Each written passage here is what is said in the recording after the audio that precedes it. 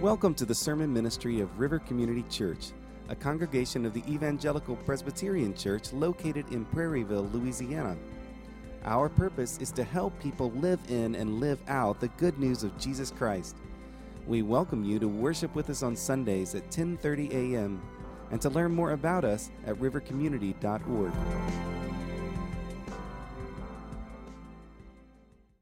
Our reading today comes from the Gospel of Matthew, chapter 8, verses 18 to 23. Please hear the word of the Lord. Now, when Jesus saw a crowd around him, he gave orders to go over to the other side.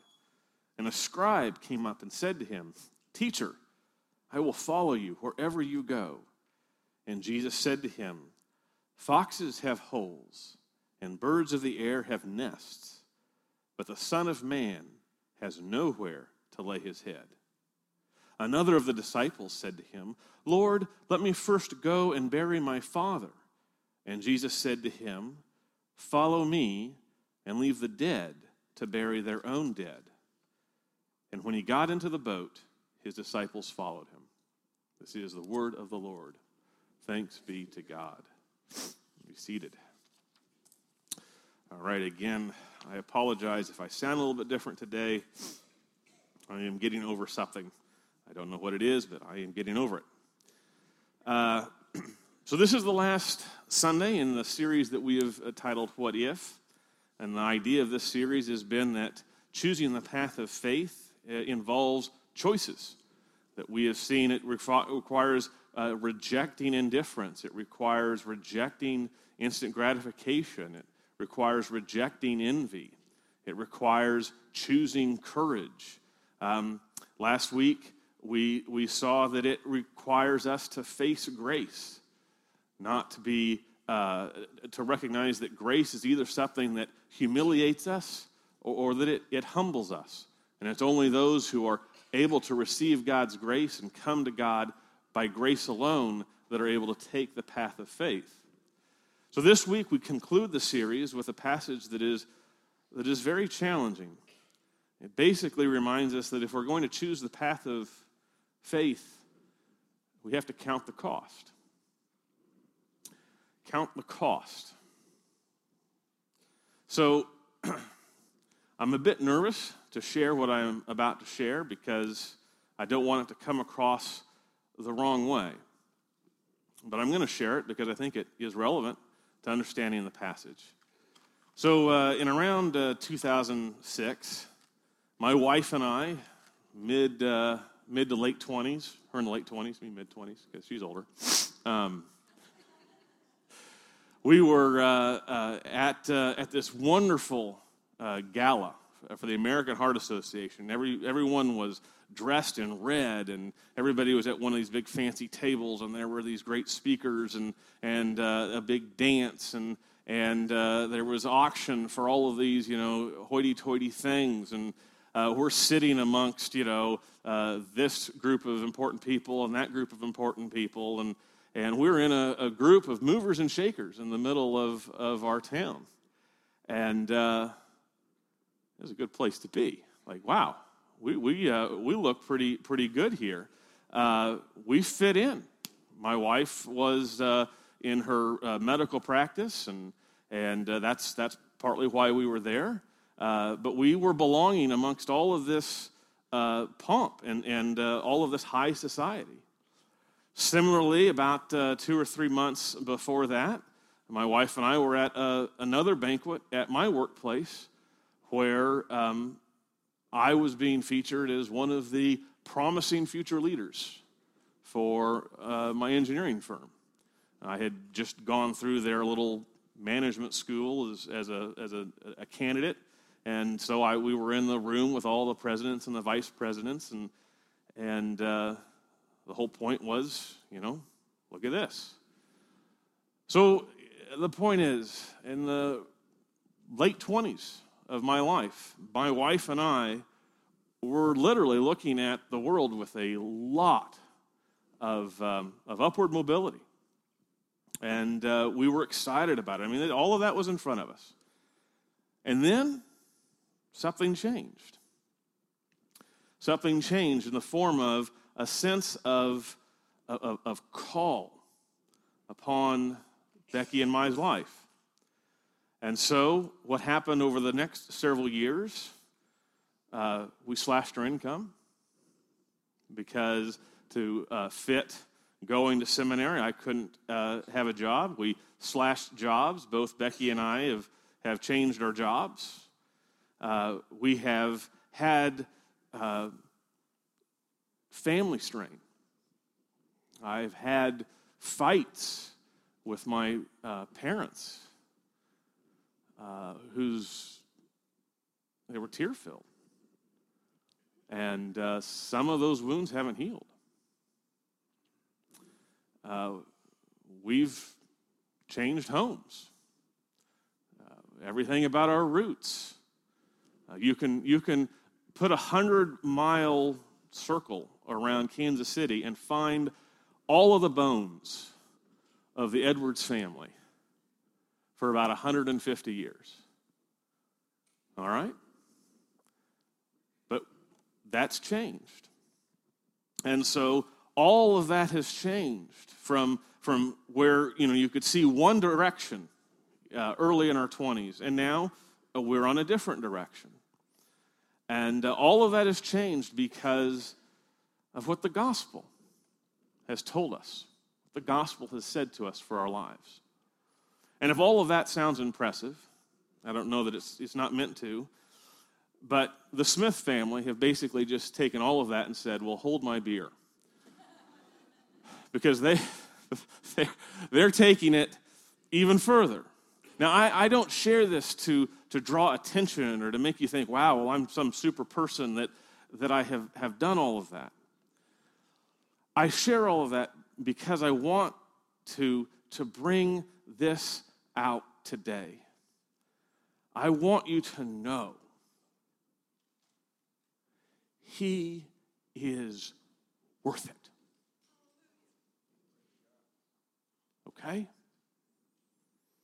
You can lose a lot from the worldly perspective, but he is worth it.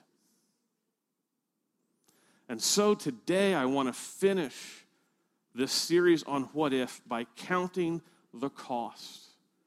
Because something that is so essential to the path of faith is that you have counted the cost.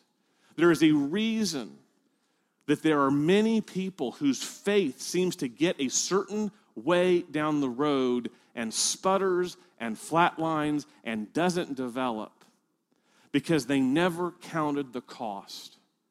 The thing that they can't sacrifice, the thing that they can't say he's worth it for, they stop there. And that becomes the fullness of their faith. We must count the cost because the path of faith requires us to make knowing Jesus our life's highest priority. And if it isn't, life will find that out. So as we look at this passage, we are going to see how Jesus brings to the head, am I your highest priority, in three different groups in our passage. And the way, and what we need to grasp as we look at each one of these, each of these priorities, is that each of these priorities that come to Jesus, if they become our ultimate priority, they will halt us from following Jesus on the path of faith. And if they halt us from following Jesus on the path of faith, they will leave us with a life that does not testify he is worth it. And so let us go through this passage and look at these three priorities that will halt us from following Jesus on the path of faith. And I'm going to warn you, they get harder as the passage goes along. So don't feel like you're swimming till we're done. The first, We will not follow Jesus far if our priority is freedom first. We will not follow Jesus far if our priority is Jesus first. Let's look at the first part of verse 18. Now, when Jesus saw a crowd around him, he gave orders to go over to the other side. When Jesus saw a crowd around him. Now, the context for our passage, this is towards the beginning of Jesus' ministry. He starts his ministry in Galilee, and then eventually he ends up in Jerusalem for his last week, but he spends a great deal of time up in this northern region of Jerusalem, the region of Galilee, which is kind of defined by this big lake. And Jesus' ministry starts exciting. There are many healings that he does. People discover that there's this man who he touches or he says a word, and whatever illness you have, whether it be leprosy or blindness or fever or epilepsy or anything, he just heals it. You've got to come. Jesus is this man who can heal. He's a man who does exorcisms. People who are afflicted with demons. Demons just rush out, terrified of Jesus' presence. He's doing miracles. I mean, this is an amazing person that's on the scene, and so there are crowds coming around saying, "Well, who is this, and what is he doing, and what's he all about?" On top of that, he has authoritative teaching. In Matthew 5, 6, and 7, we have the Sermon on the Mount, and he declares things with authority, things that the people had just never heard said quite that way. It was powerful and riveting and transforming. In addition to this, Jesus comes on the scene in a time in Israel's history where messianic expectation is sky high. They've been living under the oppression of a foreign ruler, the Romans. And they are just desperate for all these prophecies of a son of David to come and deliver them from their oppressor. And so there are many movements that are going around, not at exactly the same time, but decades before and decades after, where people say, maybe this guy's the Messiah. And so Jesus comes in and they start saying, maybe this guy's the Messiah. On top of that, John the Baptist has stirred everyone up, preaching. It is a time of repentance, and he has announced it to everybody. Jesus is the one that I am announced is coming. And so the result of all of this is, verse 18, a crowd was around Jesus. Now, what is this crowd?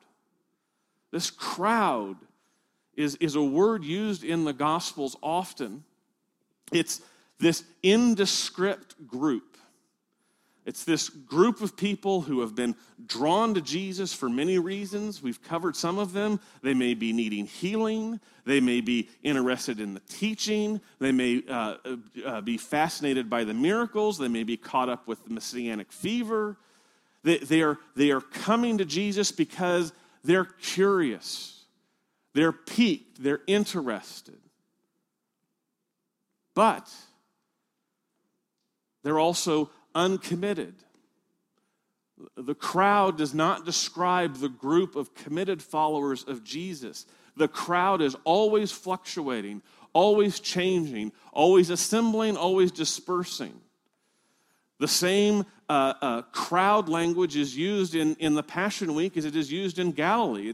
It's just the group of people. It's the group think that is taking over at any given time. Here's the definition of the crowd. They are the people following Jesus who at any time are free to come and free to go. That's the crowd. They are people who like Jesus, but they choose to engage Jesus on their own terms and only as far as it interests or benefits them. I don't mean to be downplaying them, but that's what it means to be in the crowd. You see, what the crowd has commitment to is their freedom first.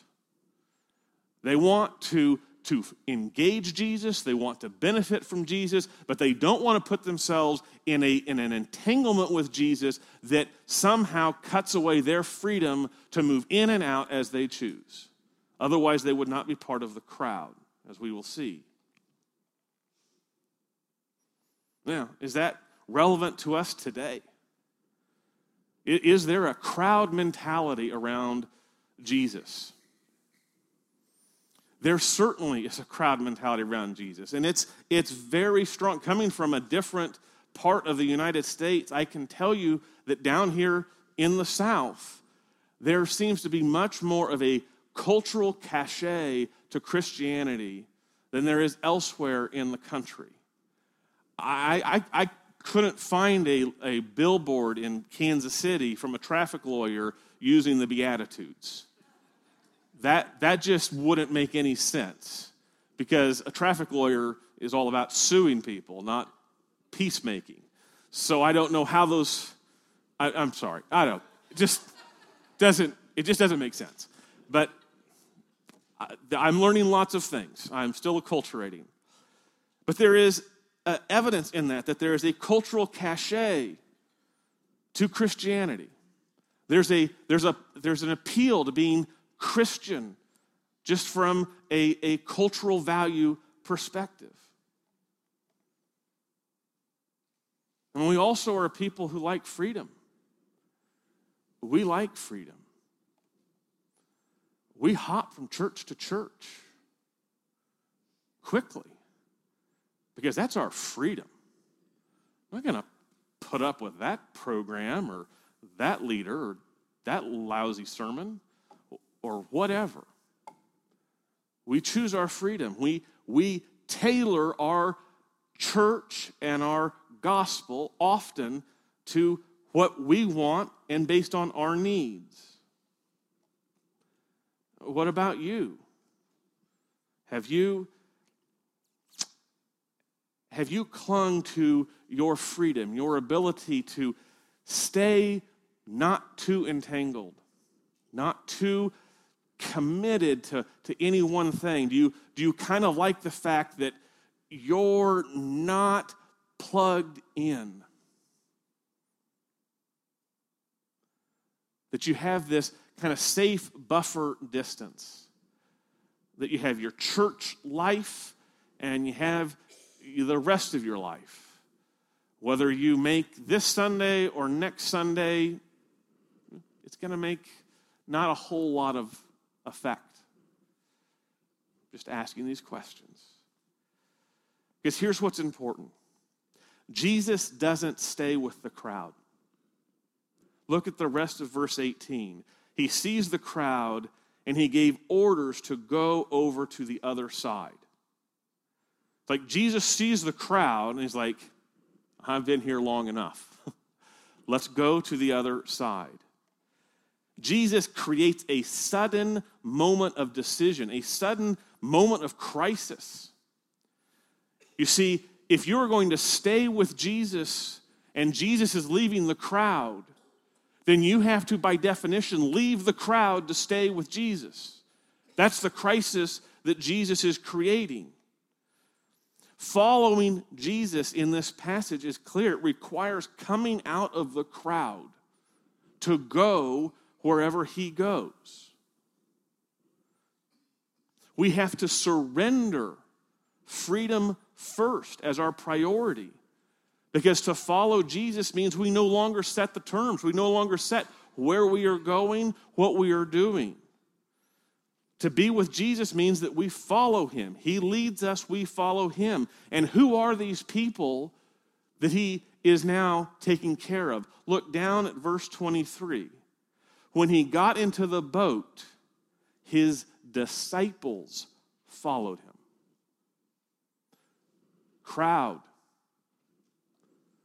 Disciples followed him. There is a separation between the crowds and the disciples. Those who sacrifice freedom first are those who can call themselves disciples of Jesus, because they allowed Jesus to set the terms. They allowed Jesus to say where we are going and what we are doing. So we must count the cost. Beloved, if you are holding to your freedom, if you are priding the fact that you are barely engaged, that you could walk on any Sunday into any church, that you could stay or leave, that you haven't really spent the time to wrestle, who is Jesus? What does it mean to follow Jesus? What are his commandments to me?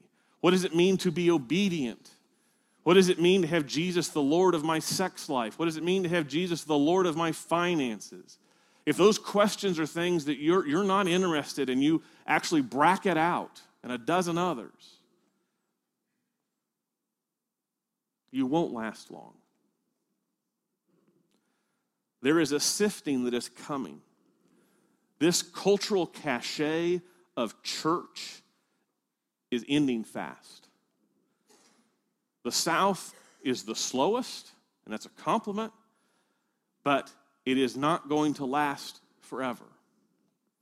If at heart you are holding on to freedom first, then the words that Jesus gives in the parable of the soils is a warning to you. Mark chapter 4, verse 16 and 17 says this, "And these are the ones sown on rocky ground, the ones who, when they hear the word, immediately receive it with joy, and they have no root in themselves, but endure for a while. Then, when tribulation or persecution arises on account of the word, immediately they fall away." That is what happens if your commitment is to freedom, if your commitment is to the crowd level. The crowd is fickle, and the crowd will not stay with Jesus, because when Jesus heads to the cross, the crowd changes their chant. Don't they? So are you counting the cost? Have you committed to following Jesus wherever he goes? So that's first. We will not follow Jesus far if our priority is freedom first. But second, we will not follow Jesus far if our priority is lifestyle first. We will not follow Jesus far if our priority is lifestyle first. Let's look now at verse 19. "And a scribe came up and said to him, 'Teacher, I will follow you wherever you go.'" Amen. This guy just graduated from the crowd. He just confessed, "I will follow you wherever you go." He says, "I'm ready to be a disciple." The scribe sees following is more than crowd level. He pledges himself to Jesus. "Teacher, I will follow you wherever you go." He has heard point one of the sermon. Pat that guy on the back. And it's earnest. He means what he is saying. He is coming and he is meaning every word. He says to Jesus, "Teacher." That is a high term of respect because he is a teacher himself. He's saying, "I want you to teach me. I want to be underneath your tutelage. I want to be your disciple. You're a teacher of teachers." It's a high praise coming from this particular individual. "I will follow you wherever you go." Now, understand this particular part of the passage. We need to understand something about scribes. Scribes can also be translated teacher of the law. In your Bible, sometimes it's interchangeable. Some other teachers of the law, other scribes in the New Testament that you may be familiar with, Nicodemus. He's the one who came to Jesus in the night, and Jesus explained to him what it meant to be born again. Joseph of Arimathea, he was one that sat on the council and was the one who asked for Jesus' body after the crucifixion. So there are people who are following Jesus who are scribes. It's not like one of these terms in the Bible where we're just supposed to assume this person has no redeeming qualities. A scribe can be a follower of Jesus, and this one certainly is calling himself one. A scribe is a high position, perhaps the highest position in first century Israel. They were the judges on religious and legal disputes. They were identified by wearing very ornate robes with distinctive features to them that made them known in the company. They were given the title, official title, rabbi. He referred to each of them as rabbi this and rabbi that.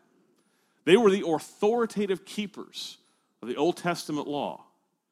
You had a question about the Bible, you came, you asked a scribe, and what the scribe said, that was the authoritative teaching. They were keepers of that. They had a position of great privilege. Joachim Jeremias, in his book of the city of Jerusalem in the first century, says that the highest places are kept for the scribes, and the rabbi has precedence and honor over the aged, even over parents. In the synagogue, too, he had the seat of honor. This is a high position.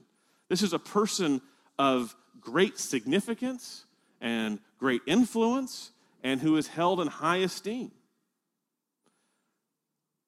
So what is Jesus hearing from this scribe? He is hearing a sincere pledge from one of society's most influential and well-heeled. But the question is, has he counted the cost? Jesus responds to him in verse 20. Let's listen to verse 20 again. Jesus said to him, "Foxes have holes, and birds of the air have nests, but the Son of Man has nowhere to lay his head." Kind of a cryptic, puzzling response. Why doesn't he just say, "Great, we're happy to have an illustrious scribe following me. This is going to really help my. Could you write the foreword to my next book?" This is not usually what you expect. You want to pick up followers like this, but Jesus throws this thing back at him, and it's a peculiar response. So he says of himself, Jesus says of himself a particular title. He calls himself the Son of Man. Now, what does Jesus mean when he uses the term Son of Man? It's used about 80 times in the Gospels. It's Jesus' favorite designation for himself that he has over anything else. Some people think Son of Man just means that Jesus is identifying humanity. He's saying, I am fully flesh. I am fully human. That's what I mean when I say Son of Man. But in fact, that doesn't apply, especially in this text. Son of Man is being used as a title. It is being used as a title of honor. Likely, what Jesus is referring back to is the phrase Son of Man used in the Old Testament, which we find in the book of Daniel, chapter 7, verses 13 and 14. I want to read those verses for you now. "I saw in the night visions, and behold, with the clouds of heaven, there came one like a son of man. And he came to the Ancient of Days and was presented before him. And to him, the Son of Man, was given dominion and glory and a kingdom, that all peoples, nations, and languages should serve him. His dominion is an everlasting dominion, which shall not pass away, and his kingdom one that shall not be destroyed." This is when the word Son of Man is being spoken to a scribe, an expert of the Old Testament. This would be the word Jesus expects him to pick up. Son of Man. Jesus is calling himself the person described here in Daniel 7:13, this person who was given dominion and glory in a kingdom that all people, nations, and languages should serve him. So what is Jesus saying? He's saying, I am claiming the highest title. You have the title of rabbi. I have the title Son of Man. But here's what you need to grasp if you want to follow me. The Son of Man doesn't know where he's going to lay his head at night. The Son of Man has less certainty about his sleeping situation than a fox or a bird. The Son of Man lives homeless. Do you see what is being brought to a head here? What is being brought to a head here is this. Another way Jesus could be saying it is something like this. I, the Son of Man, the one who has been given authority and glory and sovereign power and am worthy of worship from all peoples, have come to earth to own nothing, to be homeless, to not even know where I will lay my head tonight. I have left behind glory and honor and high position. My path is a path of self-denial and hardship and suffering. Anyone who follows me must be prepared to do the same. Are you prepared to leave your lifestyle to be my disciple? See, that's what's being brought to a head in this answer. Jesus is looking at the scribe in his nice robe, in his nice position, his privilege, his stature, and he is saying, oh, buddy, if you want to follow me, you're going to have to be willing to give all of that up.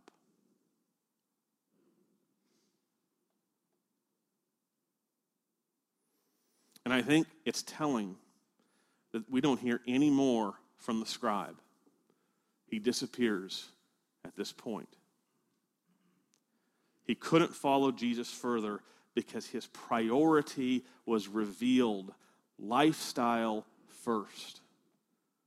I want Jesus' teachings, but I want Jesus' teachings not to get in the way of my lifestyle, of my position, of me calling my own shots, of going through the world with the honor and prestige that I have developed. And if we want to be honest, lifestyle first is a commitment, is a priority that we all struggle with.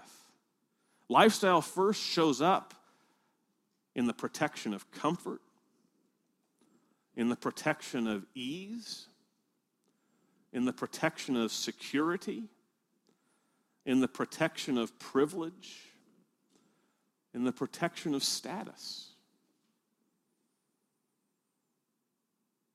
Are we willing to allow the gospel to call us into places that might take those away? That might require us to choose not those things? If lifestyle is most important, our relationship with Jesus will be conformed to these things. You understand what that means? You'll fit Jesus into these other things. Jesus is what you start with, and where those other things fit are up to him. But this is the question. We will not follow Jesus far if our priority is lifestyle first. So count the cost. Jesus says in Mark chapter 8, verses 34, calling to the crowd to him with his disciples, he said to them, if anyone would come after me, let him deny himself and take up his cross and follow me. You see what's essential to the gospel call? It's self-denial. The project of self-promotion and advancement in the gospel are at loggerheads. If you are going to grow in the path of faith, if you're going to grow in your relationship to Jesus, there must be self-denial. You must say, not me, you. Even when that costs me the promotion, even when that costs me the comfort, even when that costs me the security, even when that costs me the lifestyle. When Jesus says you must be willing to take up the cross and follow me, he's not just saying you must be willing to die. He's saying you must be willing to take the utter humiliation of bearing a cross.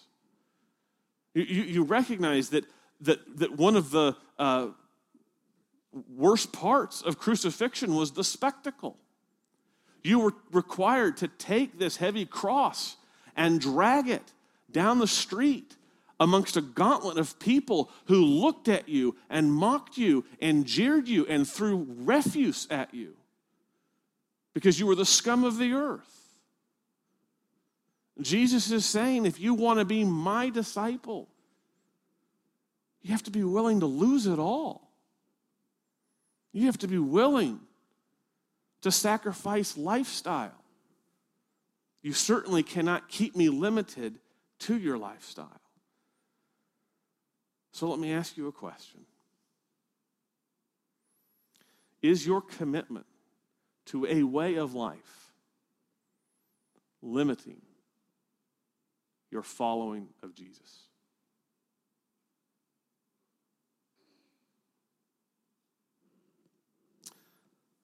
Third,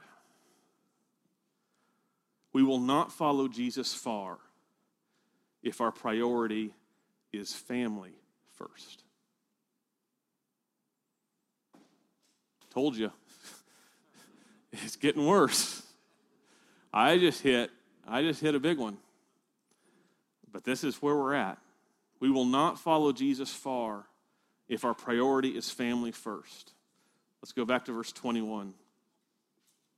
Another of the disciples said to him, Lord, let me first go and bury my father.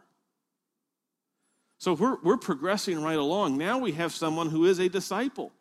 He calls Jesus Lord. It's a pledge of submission. It's a recognition of authority. Lord is synonymous with the word boss. You know how the word boss works. You call someone boss, you're saying you're in charge. We also know boss is in charge of something. It's with respect to what? There's the org chart. I know this boss has this much control and this boss has this much control, but I know there's no boss after 5 p.m., right? There are limits to how much we mean under the word Lord or under the word boss. And that's what's under question here. The disciples' dad has died. Okay? There is nothing in the Old Testament, nothing in the culture of Israel that trumps the obligation of a son to bury his father. It is number one, unquestionable. The fifth commandment supports this. Honor your father and your mother. Well, if you cannot honor them by burying them when they die, then what kind of son are you? Furthermore, death was a condition in Israel that to be in contact with made you unclean. And unclean meant you were disqualified from religious duties. However, such a high priority was there on burying your own father that the Old Testament law made an exception that a priest was permitted to become unclean in the case of his father's death. Okay?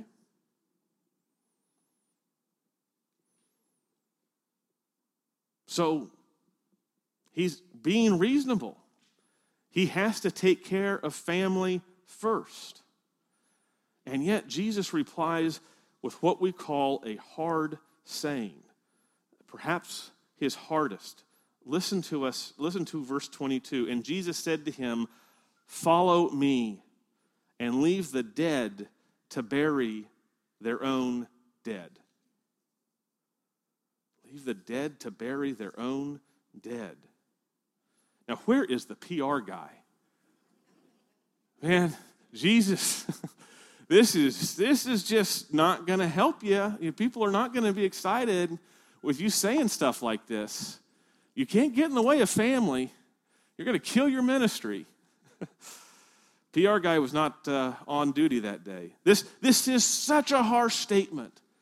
It is so unsympathetic. How can Jesus say something like that to a man grieving his own father's death? Obviously, we want to smooth this out. We want to rescue Jesus from the harshness of it. We want to rescue the gospel from such a crass statement. And so there are several proposals that are out there to try and smooth this comment out. Some people want to say, well, what's really being talked about here is a time issue. You see, in first century Jerusalem, there were two burials. There was the burial that happened right at death, and then about 9 months later, when the body had finished decomposing, you take the bones, you put them in a small box, and you bury it a second time. And so what's being talked about here is this guy's trying to get like 9-10 months, because he's waiting for that second burial. And so Jesus is saying, no, we don't have that much time. I've got a short amount of time. I got to do my disciple work with you because I've got an appointment coming up pretty soon. Okay, that's a thought. And the second is that it's a spiritual comment, that Jesus is saying only those who are following me are really alive. So let the people who aren't following me, the dead, take care of the dead. Okay, maybe that's what he's saying. But those both seem to be stretches.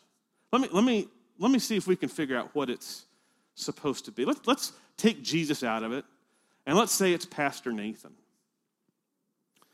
You come to Pastor Nathan, you say, hey, I want to help with Vacation Bible School, but first, let me bury my father. And I say to you, no. You help me with Vacation Bible School. What would be your response?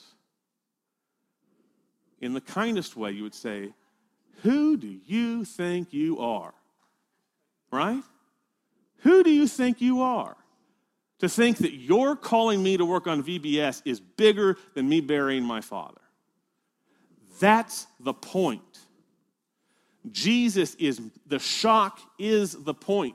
Jesus is wanting the person to ask the question, who do I think he is? Because that's the main question. Jesus is saying, my call trumps your family obligation, and this is what the disciples should be thinking about. There are only two exceptions in the Old Testament to the command to bury your own father. The first is the high priest. Even if the high priest's father dies, he is not allowed to break his duty.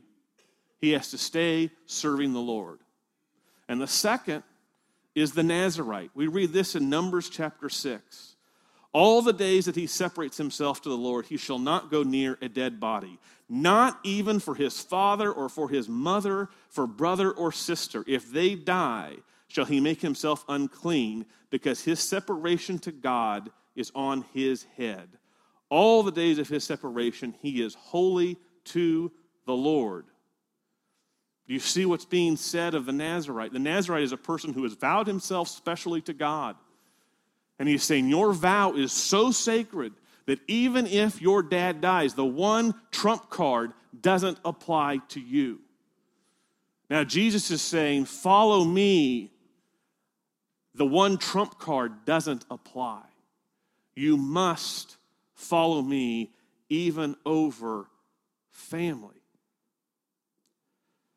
Jesus rejects family first, declaring in this statement, I'm always first. Why? Because I am the Lord. This is a shocking claim to his divinity. Now, family first is king in our culture. There's not much success preaching against family first, but family first can stop a growing faith. It can take you away from Jesus. I have seen numerous people growing in their faith, and they start their family, and then the most important thing in their life is just taking care of their family. And their faith goes nowhere. Their faith sputters out. Their faith goes cold. But I've also seen people who have recognized Jesus first, and they're able to have a family. And those two things are not incompatible. What Jesus is telling us here is count the cost. Matthew chapter 10, verses 37 and 38. Whoever loves father or mother more than me is not worthy of me. And whoever loves son or daughter more than me is not worthy of me. And whoever does not take his cross and follow me is not worthy of me. Jesus isn't against family, but he won't be second. The best family is the one where Jesus is first. And so my question, are you using family as a way to avoid following Jesus?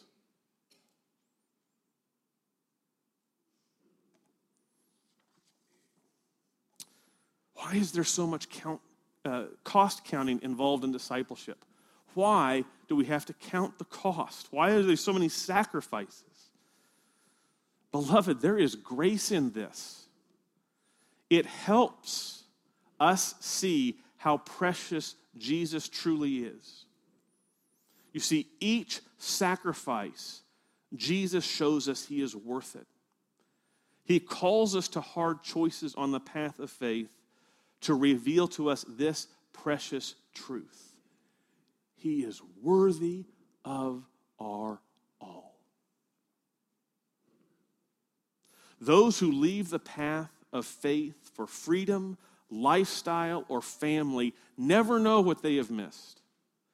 Those who do respond to the call, who count the cost and follow him wherever he goes, I can say this personally, they come to the end with no regrets. They come to the end filled full. I don't share my story because I miss it. I am so much happier being here, and I am so much happier for what I've gone through because I know crystal clear he is worth it. Our passage ends with a poignant picture of the why in the road that comes with each of these choices. Look at verse 23 one more time. And when he got into the boat, his disciples followed him. The disciples are the ones who get in the boat.